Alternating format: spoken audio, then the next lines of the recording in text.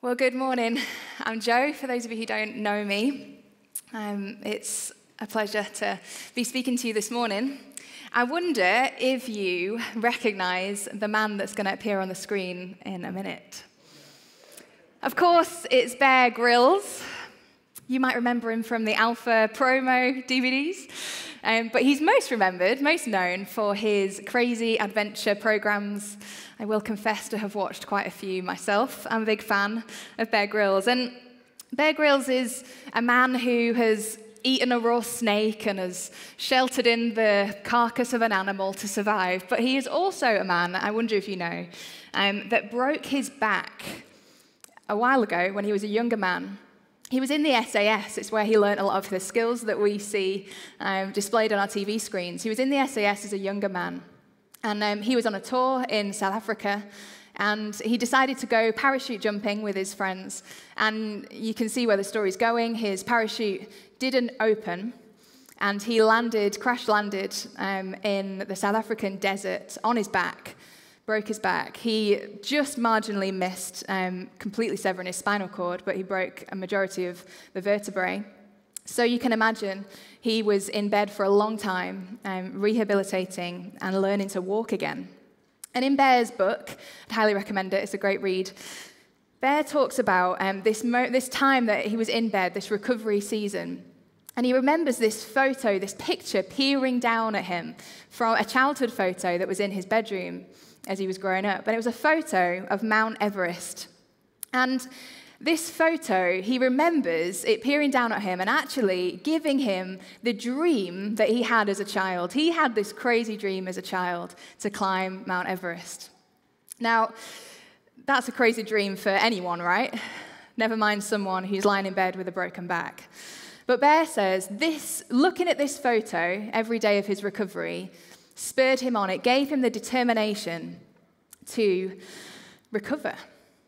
And those of you who know Bear will know that in 1998, Bear became the youngest Briton to summit Mount Everest after having a broken back. An incredible feat. You see, because what Bear looked at in his time, in his darkest time, it mattered. What he paid his attention to mattered. And for us in this Lent period, we're saying the same thing. What we look at really matters. What have we been looking at? Well, we've been looking for hope this Lent. We've been looking to refresh ourselves with the gospel of Jesus' cross and resurrection. We've sung about it this morning in a beautiful way. We've encountered that Jesus. We want to be marked by no other narrative than the gospel. And Mark last week gave us this stunning picture, this hopeful vision of Jesus and his judgment. He spoke about a picture of God who meets us in our sin, who delivers us from it, destroys the sin, and liberates us to live in freedom. And in our passage that Lauren read to us this morning from John's Gospel, Jesus is speaking to Nicodemus. It's a brilliant passage. I'd really encourage you to go and read the full thing. We've only got a part of it today. And I'm going to focus in on the part that we've read. Jesus is reminding Nicodemus about this story that we can read about back in the Old Testament. In Numbers chapter 21, you can read about it, verse 5 to 8. It's a story of the Israelites in the desert. And the Israelites have been there a while. They're with Moses. They've been grumbling and groaning. And some poisonous snakes are sent into the desert. And the Israelites are dying left, right, and center because of these poisonous snakes. So Moses cries out to God and says, God, save us. So God replies with his remedy. He says to Moses, make a bronze serpent, put it on a pole, and hold it up for people to see. And everyone that looks at this snake will be healed from the poisonous wounds. Now, it sounds like a strange story, and we know that the power is not in the bronze snake, right? We know that God's power heals. And similarly, in our reading this morning, we've heard Jesus compare himself to that image. The Son of Man, Jesus, must be lifted up so that everyone who looks at him will have eternal life. And just like with the Israelites in the desert, Jesus here is saying that humankind has a deadly disease. Humankind has a deadly disease. It's sin. And the only cure for this deadly disease is to look at Jesus. To look at Jesus and find life through believing in him. There is no other way. So let's just take a moment to think about what we all love to think about. Let's take a moment to think about sin. Because actually, when we're talking about looking at Jesus, which that's what we want to do this morning, we want to look at Jesus. But the problem is, and the problem we often find if you're anything like me, is that when we look at Jesus, we have to look at the sin that Jesus is dying for. You can't have one without the other. The theologian Tom Wright says this. He says, the evil, which was and is deep-rooted within us all, was allowed to take its full force on Jesus. In looking at him on the cross, we're looking at the result of the evil in which we are all stuck. And we are seeing God's remedy. It can be really hard to get our heads around this kind of evil, this kind of deadly disease that we live in. We've been living in something similar with COVID. You know, you can't see COVID. We're living through this pandemic where we see the effects of it. We see the statistics, but we can't see the disease around us.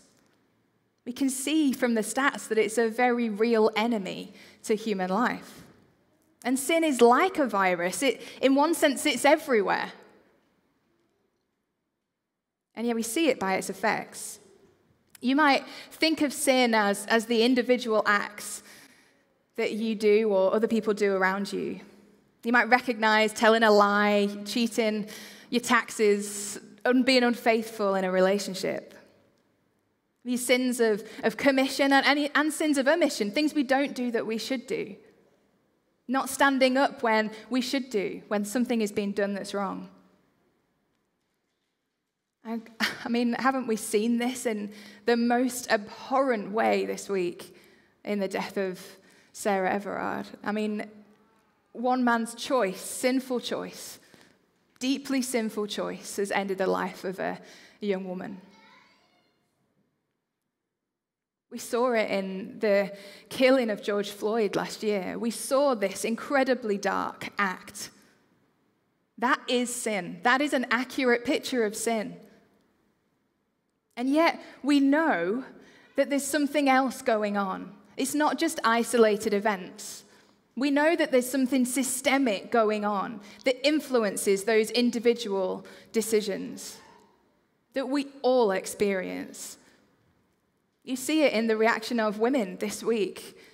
As the guys prayed for earlier, you know, this visceral reaction from women that are saying, I don't want to experience that anymore. I don't want to be objectified on the street anymore. I don't want to feel afraid when I get off the bus when it's dark. You see it in the rise up of the reaction to George Floyd killing.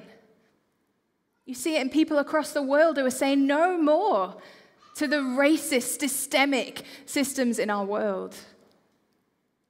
There is a power to sin that pervades the whole earth. It's in our bones. We can't shake it off on our own. And the Bible talks about this kind of sin too. It talks about the whole earth groaning from the effects of it. Theologian Fleming Rutledge writes this: the human race is enmeshed in the consequences of a vast primordial catastrophe, as John Cardinal Newman put it. Primordial meaning from the beginning. The world has been thrown violently off course by an alien power hostile to God. And paradoxically, each of us is responsible for his own part or her own part in the resulting mess.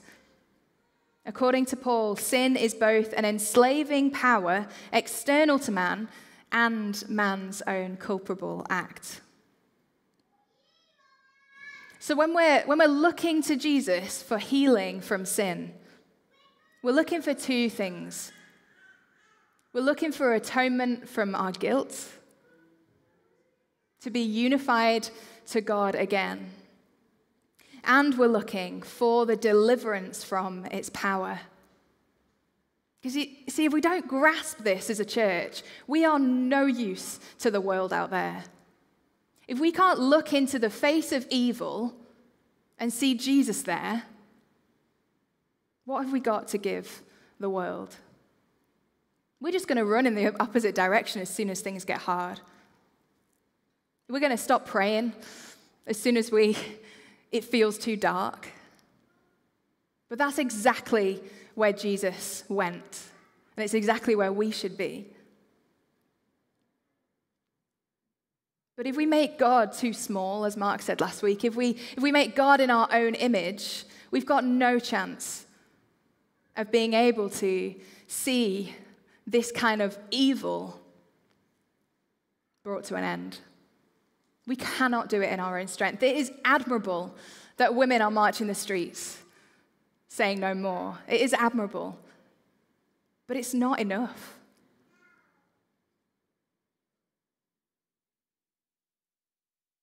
The only hope we have is in a Savior who can and has waged war on sin and death and has declared life on the other side. It's the only way. And the second part of our reading this morning is being honest with us about the need to come into the light, not avoiding God's salvation, but believing in Christ. God did not send his Son to condemn the world, but to save it. God did not send his Son to condemn the world, but to save it.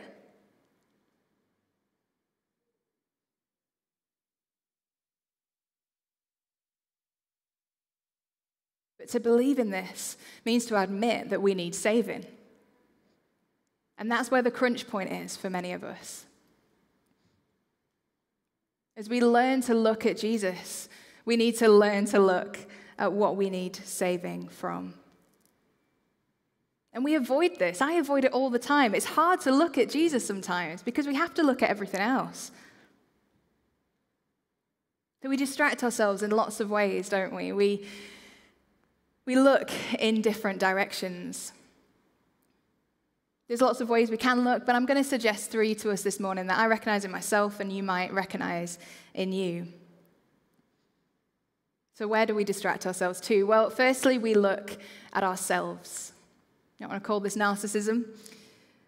It's a looking at our own achievements, our own work, our self-justification. It's the kind of questions that you ask yourself, how can I prove my purpose today? You might not consciously say it, but that's what's going on. How can I make myself feel better about myself? Mark touched on this last week. He talked about our deep need to secure ourselves. Secondly, we look out there. We project out there to take the heat off ourselves. We prefer to rant and rave about what's going on the news or something else away from our lives, to distract and bolster ourselves with a sort of maybe self-righteous even, I know it in myself, self-righteous narrative that actually is just trying to take us away from the evil that's lurking in our own hearts. It's a distraction. And finally, we look around us. We compare, don't we? We spend hours on social media scrolling through everyone else's lives, making judgments about them and comparing our own lives against their lives. And it doesn't usually end well, does it? It usually ends either feeling envious or proud. And you can easily do all these 3 things before you've even got out of bed in the morning. Do you check your emails or your work schedule before anything else? Maybe to make yourself feel more important or purposeful in the day. Do you check the news, scrolling, getting angry or fearful about things that you can't control? Do you go on social media, maybe getting envious or proud, comparing yourself to someone else? And all this happens before even getting out of bed. What chance do we give ourselves? What we spend our time looking at is really important. And this morning, I want to say that we have no chance of living in this hopeful gospel narrative that we've been preaching about these past few weeks. We've got no chance of living in it if we're not meditating on it, if we're not looking at it more, thinking about it more, being immersed in it more than everything else around us. Tom Wright says this about the passage we've read this morning. He says, the point of the whole story is that you don't have to be condemned. You don't have to let the snake kill you. God's action in the crucifixion of Jesus has planted a sign in the middle of history. And the sign says, believe and live. Believe and live. And we want to focus our attention on that sign. We want to focus our attention on Jesus, but how do we do it? How do we do it? How do we avoid those distractions that we spoke about? And how do we focus our direction in Jesus' gaze? How do we daily choose to look at him? Well, I'm going to suggest 3 ways this morning. They will be familiar to you, but I just want to bring them to the front of our minds this morning. Firstly, read scripture in the mornings.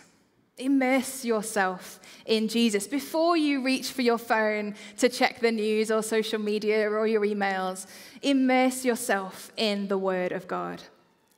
Don't leave this place until your identity is firmly rooted in what Jesus says. Justin Whitmore Earley says this: each morning presents us with these questions. Who am I and who am I becoming? Each morning, the scriptures answer the same. As God says, you are my child, and you are becoming like me. Now, that's a truth to stand your day on, isn't it? We can't become ourselves by looking inward. We can't become ourselves by looking at the reflection on our screens. We become ourselves by looking into the Word himself. The Apostle Peter said, to whom shall we go? You have the words of eternal life. If we don't find the answer in the scriptures, you can guarantee that someone else will tell you something else, somewhere else, and fill that gap. So, read the scriptures in the morning. Pray the Lord's Prayer at midday. You see, the Holy Spirit reveals Jesus to us. So when we're looking for Jesus, we need to constantly be in a conversation with the Holy Spirit. We need to constantly be praying and worshiping. But we all know that doing that constantly can be a challenge. So we need to have these moments in the day where we mark it and say, I'm going to choose to press in, to lean in to what God wants to say to me in this moment. So at lunchtime, it's the perfect opportunity to mark that moment. You might even, if you're able to, kneel at that point. You might just want to put your hands out, say, I'm going to stop right now. It's not about being religious. It's about making space for God to speak to you. It's about making space to invite the Holy Spirit, to choose that over scrolling or whatever else you might do on your lunch break, to choose to stop, to pray through that beautiful prayer that Jesus has given us, to allow it to shape and change us. And actually, you might find that habit at lunchtime starts to breathe into the rest of your day. You might find yourself needing it more than once a day. And finally, examine at nighttime. As well as the Holy Spirit revealing Jesus to us, the Holy Spirit also reveals our own hearts to us. It's hard sometimes to know what's going on inside yourself, but the Holy Spirit is able to reveal that stuff if we give him the opportunity to. If we're able to give him space, 5 minutes as you're in bed before you read your book or fall asleep, just stop and say, Holy Spirit, come. Reveal my heart. Reveal my motives of the day. Show me where I can become more like you. It's as simple as that, and just wait for a few minutes. And he might just show you, where you might have compared yourself to someone else that day, Or he might have showed you where you might have stomped on someone else by accident. He might have shown you where you've taken God's seat of judgment and you need to give it him back. It's a moment of surrender before him at the end of the day.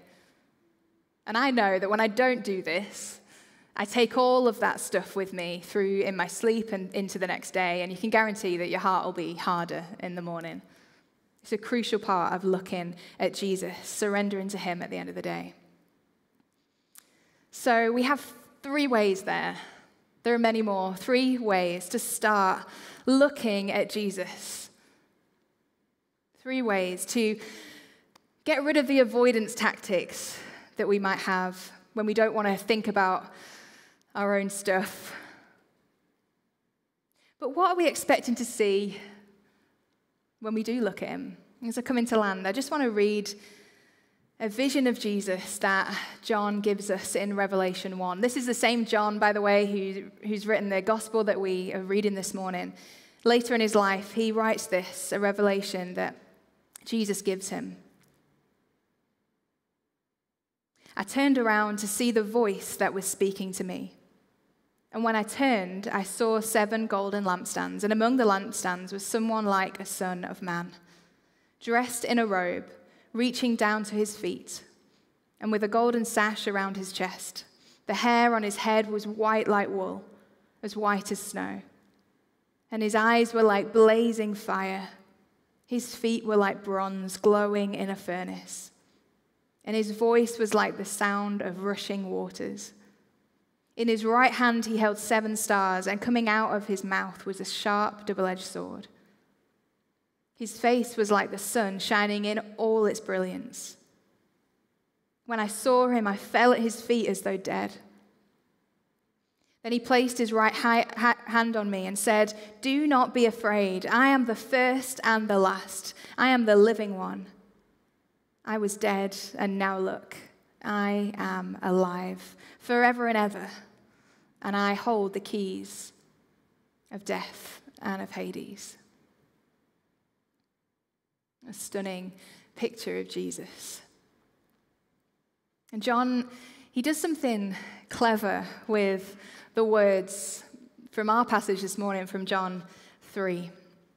He chooses to refer to Jesus as the Son of Man, which you may be familiar with. You might have seen that dotted around Scripture. It's a phrase that the biblical authors use to refer to the future glory of Jesus. And he also uses this phrase, lifted up. The Son of Man will be lifted up. He's referring here, Jesus is referring to being lifted up on the cross and lifted up in his glorious exaltation. Commentators are confident that he's talking about both of these things at the same time. You see, by a crazy paradox of the Christian faith, we see Jesus' glory most fully in the darkness and the humiliation of the cross. The glorious Jesus who we are called to gaze on this morning, who he's calling us to look at him, he's glorious on the cross. He's the crucified and resurrected Jesus with scars in his hands for you and for me. And he says he is the living one, once dead and now alive, forever and ever. And he holds the keys to death and Hades. And he says to John and to us this morning, do not be afraid. Incredible invitation. Do not be afraid. We are invited to look at him this morning, that glorious Jesus